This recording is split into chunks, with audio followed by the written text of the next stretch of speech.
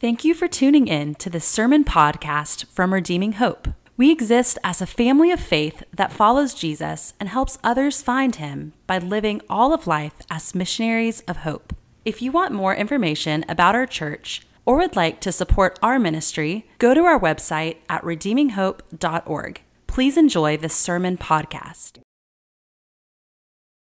Hey friends, thanks so much for tuning into this online gathering of Redeeming Hope. I'm so glad that you guys are tuning in with us today as we're continuing on in our sermon series through the book of Ephesians. Today we find ourselves in Ephesians 6, looking at God at home. So if you have your Bibles with you at home, you can turn with me to Ephesians 6 as we read the first 9 verses. It says this: Children, obey your parents in the Lord, for this is right. Honor your father and mother. This is the first commandment with a promise, that it may go well with you and that you may live long in the land. Fathers, do not provoke your children to anger, but bring them up in the discipline and instruction of the Lord. Bondservants, obey your earthly masters with fear and trembling, with a sincere heart, as you would Christ, not by way of eye service as people pleasers, but as bondservants of Christ, doing the will of God from the heart, rendering service with a good will as to the Lord and not to man, knowing that whatever good anyone does, this he will receive back from the Lord, whether he is a bondservant or is free. Masters, do the same to them and stop your threatening, knowing that he who is both their master and yours is in heaven, and that there is no partiality with him. This is God's word. So as we've been walking through and journeying through the book of Ephesians, the first 3 chapters are centered around theology and the work of Christ on our behalf. And then these last 3 chapters all center on our response to Christ's work, imbibed with his power and with his grace inside of us. And so we've been journeying through this, talking about how this relates to how we view sex, how we view marriage, and today how we view family relationships, both within the home and within the workplace. And this is all coming out of Ephesians 4:1, where Paul says, I am a prisoner for the Lord, and I urge you to walk in a manner worthy of the gospel that you have been called to. So he's talking about we want to walk in a manner worthy of the gospel, worthy of the calling of the gospel. And he then talks about this idea for this specific section of submitting to one another out of reverence for Christ. And so all of that is kind of churning as we get to this idea of God at home. And so we're looking at 4 ideas today, or 4 kind of sections of God at home. We're going to see God and children, God and fathers, God and vocations, and God and leadership. That's what we're going to see here. So first we're going to look at God and children, Ephesians 6:1-3. Children, obey your parents in the Lord, for this is right. Honor your father and mother. This is the first commandment with a promise, that it may go well with you and you may live long in the land.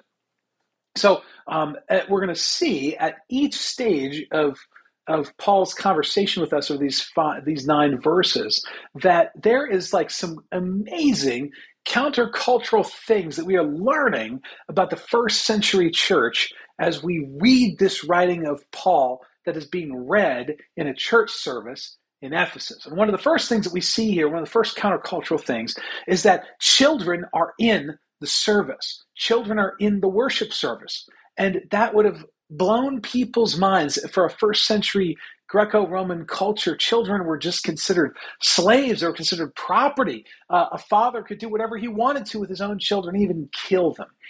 And so for us to see children within a worship gathering learning the same content, the same truth about Jesus alongside their mothers and fathers would have just absolutely blown the socks off of other people within the first century context. And so he's assuming that there are children in the hearing of this reading and that they are equal in the Holy Spirit to their parents. There is no junior Holy Spirit, right? There's no Holy Spirit 1.0 for kids and Holy Spirit 2.0 for adults, but we see it's the same Spirit of Jesus fills all followers of Christ. And so we see that there's no junior Holy Spirit. So children have the capacity to both receive the gospel and then respond to it in obedience. And what we see here in these 3 verses is that he's speaking both to underage children, that's children still under the primary care and discipline of their parents, not living on their own, not working on their own, not having families of their own, but he's also speaking to adult children as well, or children at all stages of life. And so what we see here, so I'm going to speak and I'm going to divide this both for children who are still underage and under the primary authority of their parents, and then also speak to adult children. So when we look at children who are underage, or when we get to verse 4, who are being brought up in the discipline and instruction of the Lord, still being brought up, still being matured by their parents, what we see is here that both parents, father and mother, are to be obeyed. That's what we see from the scriptures. See, where Paul ties this authority is crucial. In the Lord. We see this right here. Honor your father and mother. Obey your parents in the Lord. So we see that he's immediately, and he does this in all the different facets that we're going to look at today, but he immediately ties the call towards obedience with understanding that you're really obeying your Lord, you're obeying Jesus, you're obeying God as you obey your parents. Your parents are like representatives of God on this earth, imperfect though they may be. But he's saying that authority does not rest on parents simply being parents. Just because your parents could procreate does not mean that that gives them the authority to tell you what to do. But he says where the authority lies is with the Lord. It rests on Jesus being Lord and how he has structured the universe and how he has structured the family. The parents are to be obeyed. Immediate obedience is instructed, but immediate obedience is reserved for those who are being brought up, for those who are still underage. And then we see the next kind of section is talking about showing honor. And that idea is to esteem someone as valuable, to look at someone and say, you are valuable. And this is for all ages, lifelong honoring. But then we come to this idea and this challenge, really, that we see a more modern challenge, because back then they would marry very early. And so they would be married typically out of their parents' house into their other house. So they kind of go immediately kind of from one familial structure to another. But especially in a 21st century context, that doesn't always happen. Kids move out. Kids have roommates that are peers. Kids have live on their own. Sometimes even people buy houses before they engage in marriage. And then there's, of course, the biblical ethic of singleness. And so there's actually a track or a pathway for people to be single their entire lives. And so what does that look like for adult children? Do adult children that are called towards a life of singleness have to just submit to every whim of their parents and obey their parents immediately every time until they enter into familial structure? No, that wouldn't make sense. So adult children are not instructed to immediately obey everything at all times, but they are instructed to treat their parents with honor and to esteem them and to have good wisdom and judgment. What we want is to be controlled by Jesus, not our parents. When you become an adult, you want to be controlled by Jesus, to not be filled with anything else that would limit your ability to be fully filled and following the person and the work of Jesus. And this can happen in 2 ways, right? Like you can grow up and maybe have a tense relationship with your parents or with a parent. And when you become an adult, anything that parent says to you, you immediately have a filter of no. I will not listen. I will not heed their advice. And that can be really damaging because we see in the Bible that the Bible calls us towards actually respecting all elders, all people in our life that are both positional elders and elders in age, and to take what they say into consideration and to listen to godly wisdom. And so that would be foolish to just not listen to your parents at all. However, you would be, when you immediately shut yourself off from any input from your parents or a parent, you're actually still being controlled by them. You're actually saying, I won't do what they're telling me to do. I'm going to do the opposite of what they're going to do, or I'm not going to listen to them at all. And they actually are exerting an element of control in your life where you can't think sober-mindedly about what they're saying. So that's one end of the spectrum. But the other end of the spectrum could be where you have adult children that just listen to everything their parents say. And that's not healthy either, because when you are an adult and you're forging a family and a pathway in the world, you actually need to be underneath the lordship and the authority of Jesus. And as you grow older and situations become more complex, your parents are not in immediate proximity to your life as they used to be as you were a child.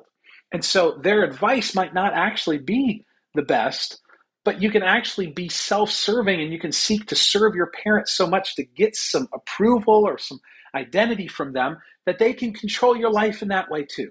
So whether you completely disregard your parents' advice and counsel, or you do every single thing they tell you to do, both avenues are not biblical for an adult whose primary responsibility is to be under the following life and teachings of Jesus and to be under the lordship of King Jesus. So we want to be controlled by Jesus, not our parents as adults. And so this does lead us to kind of a unique circumstance, though, both for those children who are underage and those kids who are adults, is how about parents who don't love or follow Jesus? This is a challenge for us in this world, right? So how do we esteem them? How do we honor them?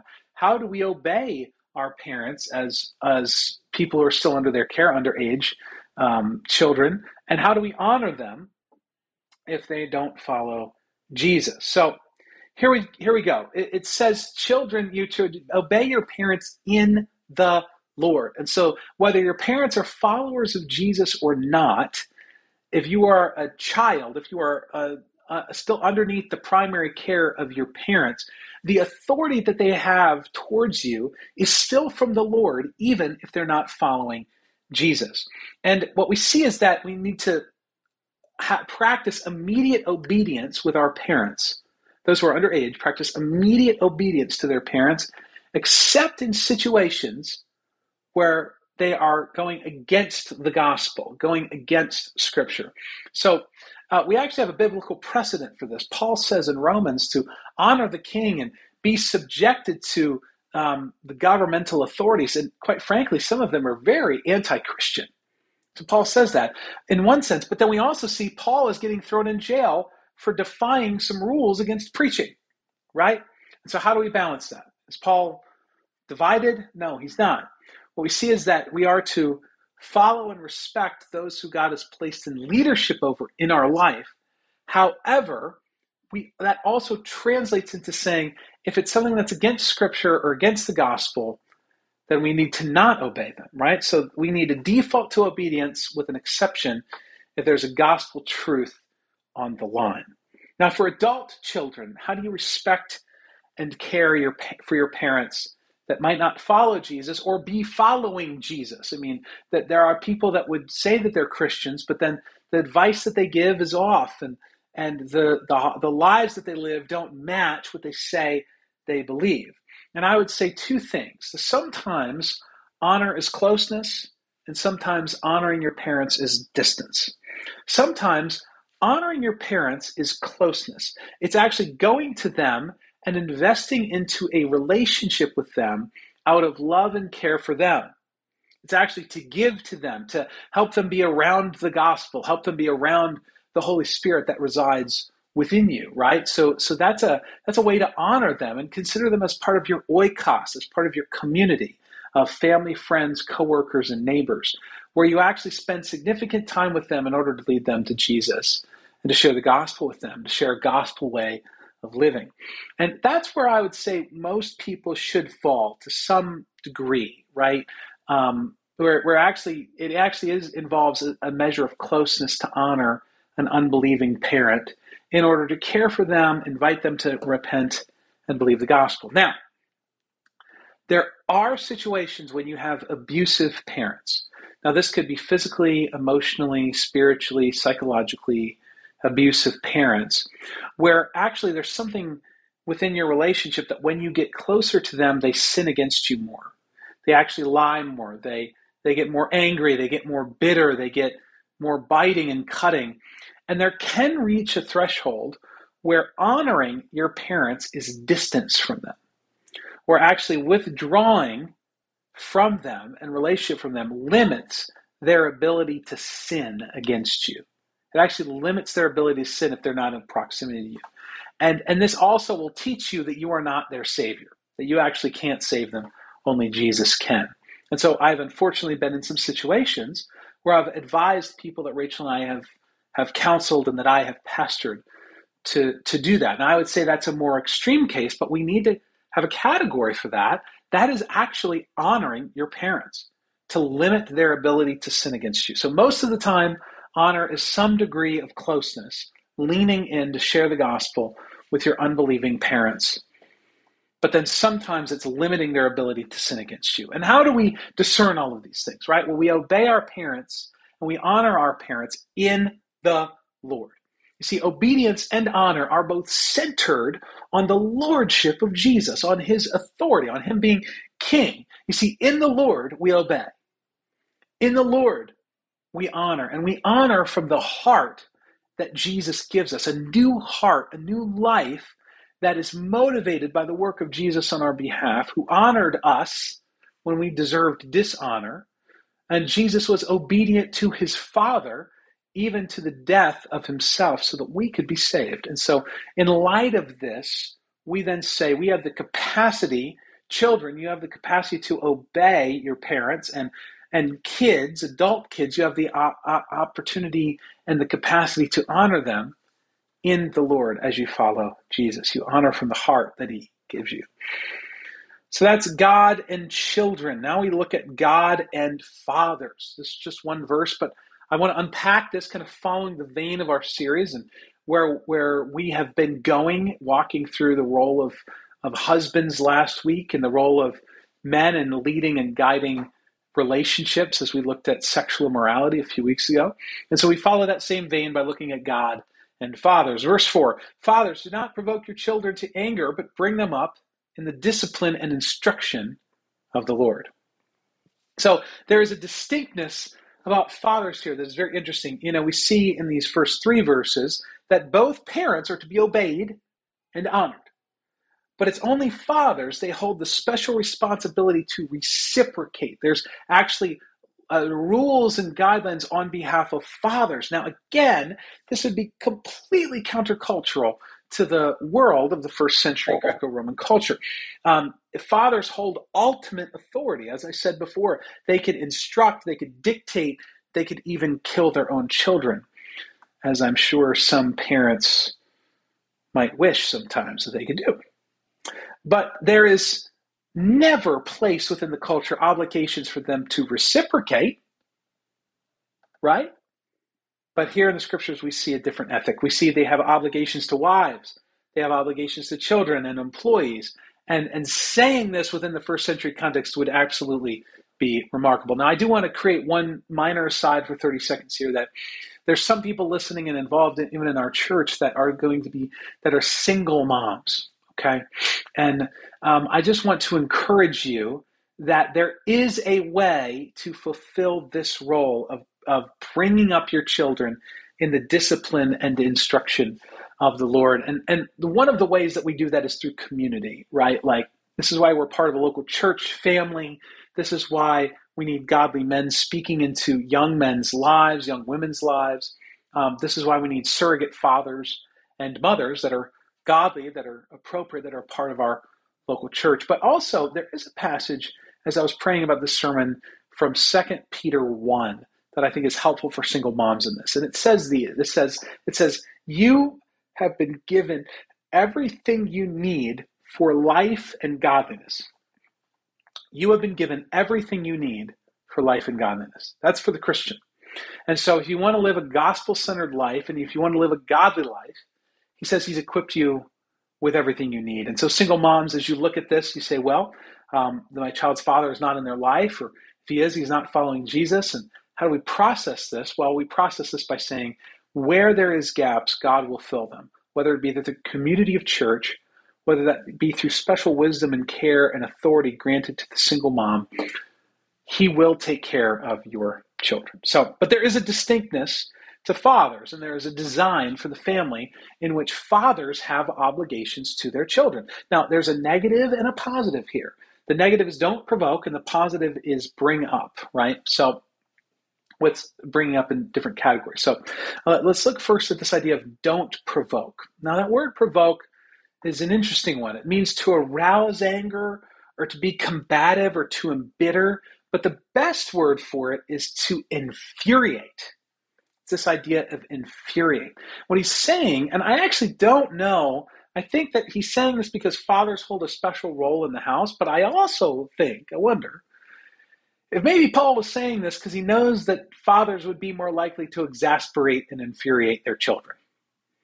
Like, I think that's just probably more of the male fatherly trait, the bent when there is sin and brokenness, that potentially the fathers are more likely to embitter and infuriate their kids. Now, what could this look like and how do we avoid it? Paul David Tripp has an amazing book, amazing talks on parenting. And he talks about how many times parents, and specifically fathers, can use different strategies to motivate their children towards obedience that can be very damaging, infuriating, and provoking. I'm just going to mention three, and that's fear, reward, and shame.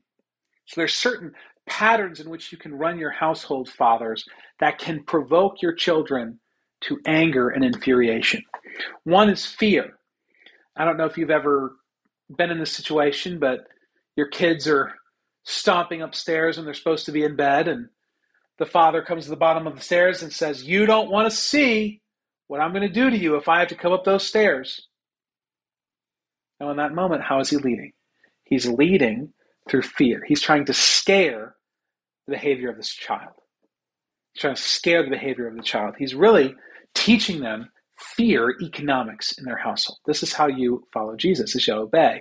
As a representative of God in the house, he's saying that fear is how we do things in this house. And there's always the specter of what could dad do that he hasn't already done if I go really far and screw up, right? So that's fear. That's a way to provoke your children to anger. Another one is reward, right? I'll give you X if you obey me. What you're trying to do in that moment is buy the behavior of the child. Now, if you say that to a kid say, I'm going to buy you a new bike in a month if you're kind to your sister. And of course, the child is obedient for a month and he gets the bike. And what's the first thing he does? He runs over his sister with a bike, right?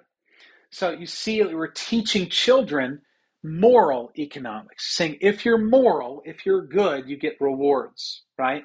And this is completely antithetical to the gospel because Jesus was the most perfect human being in all of human history, and he got suffering and death as a result of that, right? So we're teaching our kids moral economics. Now that works when they're in your household, but what happens when they get into the professional world where they're not given cookies and gold stars for doing the basic steps of being a good, moral, obedient person or employee? Well, that creates an entirely disruptive and dysfunctional person. So it can be fear, it can be reward, it can be shame, right? And there's kind of different ways that this can happen, but you can say something like, you cause me trouble and difficulty. Why are you the way that you are? You're just being arrogant right now. You're just being prideful. You're just being rebellious, when sometimes they are, but sometimes they might not be. Maybe they're just challenging you. And as fathers and husbands and parents, we need to be humble and receptive to the Lord speaking through our children. Remember, there's no junior Holy Spirit. And so what we're trying to do is manipulate the behavior of the child. And there's various ways that fathers can do this. But what that does is it's identity economics. It's saying your identity is based on my assessment of you. And if you're following me, then you're good. And if you're not doing everything I tell you to do, then you are bad, right? And so it's shame, it's manipulation of the child and its identity economics. So we can either use fear economics, we can use moral economics through reward, we can use identity economics through shame. And so what he's saying is don't do those things. Now, what are we supposed to do then? Okay, well, I'm glad you asked because it's right there. He says, but bring up. Now, that idea of bring up is the idea of nourishing, cherishing, caring for holistically. It's actually used in a lot of contexts for physical, like to nourish physically, but clearly he's not simply talking about that here. He's talking about a holistic care for your child. That's what fathers are supposed to do. So this is physical, emotional, spiritual, psychological. And so there's different ways that we can do this, but wisdom seeks to get underneath what a child is doing when they're being disobedient or they're being combative. It seeks to understand. It seeks to get underneath and connect with the thoughts and intentions of their heart to their actions. So again, Paul David Tripp in his book, Parenting, it's an amazing book. It's 14 gospel principles that can radically change your family. It's an amazing book for dads. And in it, he gives an example or a list of questions to ask your child when they're doing something wrong or when you're walking into a situation. Now, I'd say many times it's easy to assume what's going on, quickly correct the action, and then leave. But it actually takes a lot more work to be a discerning parent to understand what's going on underneath your child's heart, to really nourish them, to holistically care for them, to cherish them, and to give them good spiritual, emotional, physical, psychological food, nourishment, watering the garden of your children's heart. And so he gives a couple of questions to ask in a specific order. If you walk into a situation with your kids, the first thing is that you want to ask questions and ask the first question, what's going on? That gives you context. You want the child to help you understand how they are perceiving the world. This can sometimes correct assumption for some parents too. There might be a time where you're instructing your kid to do something and maybe they don't hear you. Or there might be a time where you're asking a kid to do something, but they don't understand you. And so they're not rebelling. They're not in rebellion. They're not in disobedience. They simply don't understand, right? And that's actually your job as a parent to course correct. So the first thing is ask for context. What was going on? Next question. If they do an action that you're questioning, you're discerning, this might be disobedience or it is blatant disobedience, the next question you ask is, what were you thinking and feeling as that happened? What were you thinking and feeling as that happened? Then you can ask the question, what did you do in response to your heart? So what was going on in your heart? And then you ask the third question is, what were you doing in response to your heart? And then you can ask the question, why did you do it? What were you seeking to accomplish? This gets to the intentions of their heart. So we actually see in the Bible that the Spirit discerns the thoughts and intentions of our hearts. But we never just act independently. We have thoughts, we have beliefs that drive our actions that have heart motivations and intentions behind this, right? And so to nourish a nourishing father, to bring them up in the discipline and instruction of the Lord, is to gain context for what's going on so you're accurately understanding. It's to understand what your child is thinking. What's the belief behind what they're thinking? Then you say, what are they doing? What are their actions? And then finally, what are their intentions? So this could be an example of a scenario. You have a child. You walk into the room, and one child is on the floor crying, with crumbs on his face. And the other child is standing above them, angry. You say, "Hey, what's going on? What happened?" You go to the child that's standing above them, angry. "What's going on? What happened?" Said, "He ate my cookie." Okay, right? And I pushed him down. What else was going on? Okay. What happened? Why is he on the floor? I pushed him down. Okay. All right. So what were you thinking and feeling as he was eating your cookie? I was mad. Okay. What did you do in response to being mad? I pushed him to the ground. Okay. Why'd you do that? What were you seeking to accomplish? That was my cookie. And I was mad at him. I pushed him to the ground. You see what we're doing? We're sandwiching thoughts and intentions, and we're sandwiching action in between. So we're developing a connection between this is what they're thinking. They were mad. This is what they were thinking and feeling. Then we see an action to shove the child to the ground, and then why did you do it? The intention underneath of it was, that was my cookie and I'm not getting it back. Thus, I need to punish, right? And that's where you can begin to shape and mold and really bring up and nourish and care for holistically your child's heart. Now, how this plays out can be different in different scenarios. How you punish, how you correct can be different. But this is wisdom. I'm trying to point you to wisdom, not preferences. And when you look to wisdom and not preferences, then you're going to be able to make wise decisions based on your personal convictions and the structure of your family and the children that you're trying to care for. So, parents, you are called, and fathers, you are called for gentle direction and deep, thoughtful care. So look at what he says here. So those are some of the kind of the principles of how to nourish, but then bring them up in what? The discipline and instruction of the Lord.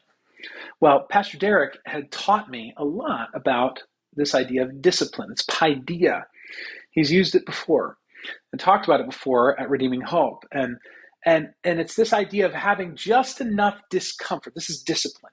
Discipline means there's just enough discomfort to change the direction of where your child is going. So it's not retributive punishment. It's not saying you did this, thus I'm going to give you this. You pushed your brother down because he ate your cookie. I'm always going to give you 3 spanks. Or I'm always going to take something away, or I'm going to do this or that. It's not retributive and law-based. What it needs to be is, what is the punishment that is appropriate for the situation that will cause just enough discomfort to change their actions? All right, so discipline is focused on actions and the actions of a father towards his child. But then we see this idea of instruction. It's this idea of more intellectual. This is counsel. This is one of the words for counsel in the scripture. This is speech that corrects incorrect conduct. This is your thoughts. So this is having conversations with your children. This is teaching your children biblical principles. This is teaching them consequence. This is teaching them wisdom. You're having good back and forth conversation where you are speaking life, where you are speaking truth, where you are speaking counsel into your children. And all this must be done with gentleness. And Paul, there's a parallel passage here in Colossians that he wrote around the same time.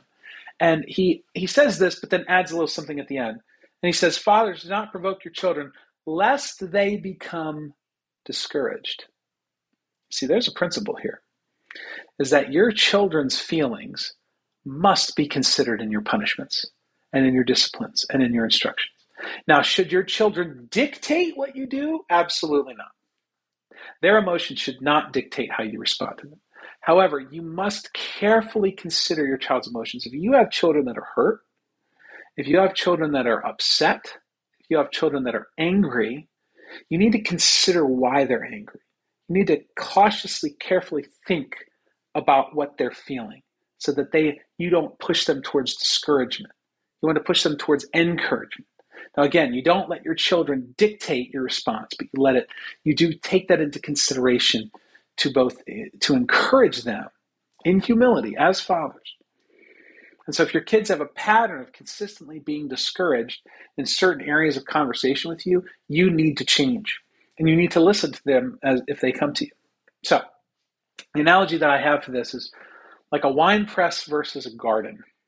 I think a lot of modern fathers, especially in the Southern context and maybe even in the evangelical context, would see themselves as a wine press, where you throw grapes into a wine press and then you put heavy weights down on the grapes to squeeze out the juice. And this idea of immediate results can happen through shame and fear and reward based parenting, right? You can get immediate results, but they're not long-lasting results, and they never touch the heart. And so I want you not to see yourself like a wine press where you just have to violently kind of address issues and squash issues immediately as they come up all the time, harshly, sternly. But I want you to see yourself like a gardener. You are tilling the soil of your children's hearts.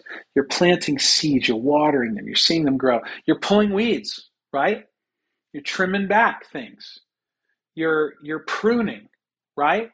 You're withholding at certain times of the year. So you're withholding certain things. Sometimes when you're in a garden, you don't want to overwater the plants so they can die, right? You want them to build resiliency. So sometimes you need to let your kids build resiliency. And yet other times you need to give them care and overcare and grace and a lot of care and attention. And you're pulling weeds and you're trimming here and you're pruning there. How do you do that? Fathers, it's from the heart. And we see right here, what does it say? It says, bring them up in the discipline and instruction of the Lord. This is not your discipline. This is not your instruction. You're not relying on your own power of discernment and your own power of preferences and your own perceived understanding of parenting. You must rely on the Lord to give you clear discernment on where you're going. Each situation with your kids must also be done with care, with no leftovers. You don't want to have leftovers from previous experiences with your kids to dictate how you're responding to them in the moment. So that's fathers, God and fathers. Third, we see God and vocation. This is what it says, bondservants, obey your earthly masters with fear and trembling, with a sincere heart as you would Christ, not by way of eye service as people pleasers, but as bondservants of Christ, doing the will of God from the heart, rendering service with a good will as to the Lord and not to man, knowing that whatever good anyone does, this he will receive back from the Lord, whether he is a bondservant or is free. So I've got to pause here and take 2 or 3 minutes and just explain the idea of bondservants here. We've explained this before as we looked at Colossians and Philemon, which deal also with these same topics, but bondservant is a light phrase. The actual word in Greek is slave, right? And so we need to approach this not from a Western 21st century context. We have to think that this is written in the first century. So slavery was not the same as we understand it in North America today. It was not related to ethnicity. It was not bigoted against a specific group of people. There are many different people from many different cultures and many different socioeconomic classes that were considered slaves in the first century where Paul was writing. It more had to relate to your socioeconomic status. And some people would have to be slaves. They would actually voluntarily do it for job security because there was certain provisions afforded to slaves where a master would have to take care of them and feed them. And in times where work could be very hard and getting a skill set could be very challenging, some people would actually sell themselves into slavery, more like how we would understand indentured servitude, to protect themselves and their family and to pay off debt. So if you were to say, and there's different classes of bondservants based on the socioeconomic status of their household. So if you were to say all slaves unite and rebel against your masters, that would make no sense. No one would understand that in the first century. That would have no bearing on that whatsoever because they'd look at you and say, okay, I'm not the same as that guy over there. He works at a dude that only has, 2 servants and slaves, and I work for a guy that has 500, and I'm the manager of all the 500 slaves. So I'm not anywhere near like that other person, right? So it's more socioeconomic than it is ethnic or bigotry related. And what's really remarkable and countercultural here is that Paul is saying that slaves and masters both have joint responsibilities to honor God equally in their respective roles. So this is really seeing the gospel at work in every relationship. And again, the slaves would be in the same place as their masters, listening to this sermon right here. It's how to be a Christian in everywhere you are. And so here we see the household referencing servants or slaves or bondservants, but we're going to apply this to professional relationships because there is a correlation here. So what he says is that bondservants are to work and live from the heart. We see this at least twice here. We see fear and trembling with a sincere heart. So what he's saying is, don't look to just work when people are watching you, but actually work as slaves of Christ.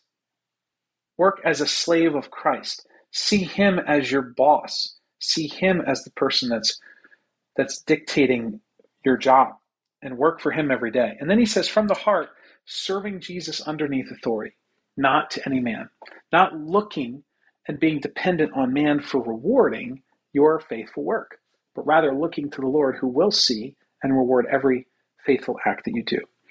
And then we see this, so crazy, 3 different times. As you would Christ, as bondservants of Christ, and service as to the Lord, right? So what he's saying is, we do all of this. You are an employee as you are an employee of Christ, as you would serve Christ, as you would see Christ as your boss. You serve him, and you serve him through being faithful in your vocation. This is to the Lord, right? So we see up to this point, now we see marriage and parenting and vocation all as unto the Lord. See, you don't work for a boss. You don't work for an organization. You don't work for a paycheck, and you're not working for the weekend. You work as unto the Lord. You work because Jesus is ultimately your boss, and he's placed you where you are. And so you do an honest day's work because Jesus has compelled you to, because Jesus has placed you where you are. That's God and vocation. Very quickly, God and leadership. Ephesians 6:9. Masters, do the same to them, and stop your threatening, knowing that he who is both their master and yours is in heaven, and that there's no partiality with him. So what he's saying is, treat your servants the same way. Again, this is revolutionary. First century, there was no provisions on masters. They could do pretty much whatever they wanted to do with their slaves. They had to provide food for them. They had to provide shelter for them. There was some legal ramifications if they were overly abusive, but they could threaten them and had an incredible amount of control over their life, as a lot of modern day bosses do over their employees. They have a lot of control over their life. They have a lot of ability to make their life better or worse. And especially it's easy, especially if you like people, to say, I'm going to give your life, give you a better schedule, give you ease of restrictions. I'm going to make your life better and make other people's life not so great because I like you, right? That's what bosses and people in leadership can have the tendency and the temptation to do that. But what he's saying is that actually masters and slaves both have the same guidelines. This is countercultural. Why? Because they ultimately have the same master, Christ. And what he says is, don't threaten the people that work underneath you. This don't motivate through threats, but rather through encouragement. He says, have encouragement and have humility. So don't motivate through threats, but motivate through encouragement. And then don't presume ultimate authority over your employee's life, but live in humility as one who is underneath authority. So leadership coming from the heart as God is leading us. So as you can see, this all connects back to our heart. This all connects back to how we live in response to Jesus. And what we've said for years at Redeeming Hope is that it's not about what you do, it's about who you are. And you can't change who you are. But when you're in proximity to Jesus, he can change who you are. And so when Jesus changes your heart, your actions follow. And everything changes. And so if you look over the course of your life and you haven't yet chosen to follow Jesus, all of these are great guidelines for you that you're never going to be able to follow, because it all references back to as unto the Lord, to the Lord, from the Lord, in him, right? You can't do it unless you're rooted in him. So in order to live a life like we're talking about here, you need to follow Jesus. You need to hear this message that Jesus has saved you. You need to believe in your heart that it's for you, that you need him. You need to obey by making Jesus Lord and Master and King and Commander over your life. Now, if you are a follower of Jesus, you can do. There are things you can do living from the heart that Jesus gave you. Children, you can walk in honor and obedience to the Lord by obeying your parents and honoring them. Fathers, you're called to walk in repentance and redirection to Christ. That's what you're called to do. Repent and redirect to Christ. Vocational workers, you are to walk in sincerity and service to Christ, service to the Lord, working as unto him. And finally, leaders, you're to walk in encouragement and humility in Christ. Now, here's the truth. This is hard. This is really hard. And what do we do? How do we do this? How do we think through this? Well, here's the deal. There's someone who's fulfilled all these roles: child, father, slave, and master. You see, it's only when you see that the master of the universe became a slave, who was subjected to threats, who was subjected to injustice, who was abused, who ultimately died, so that you could become a son or a daughter again, so that you can come back into God's family, so that you can come back to the best father, so you could come back to the best master and come underneath his lordship, where he is guiding and directing you to give you grace to change, to give you grace to see yourself as a child, walking in obedience, to see fathers compassionately guide their children. He brings you back underneath his loving mastery to see you work unto him and not for anyone else. And he brings you underneath his authority to see that the only authority you have is rooted in what he's already done for you. You see, it's only when we realize that we can truly change. It's only when we realize that the master of the universe became a slave so that you and I can become a son and daughter and have him as a benevolent leader and master in our life. And that actually is what motivates us to do all of these things in love and grace, wisdom, and care. Go, believe this. Believe the truth of the gospel for you. Believe in the work of Jesus. And let that transform your life. Thank you so much, and have a good day. Thank you for listening. We gather every Sunday at the Clarksville area YMCA. For more information, please go to our website at redeeminghope.org.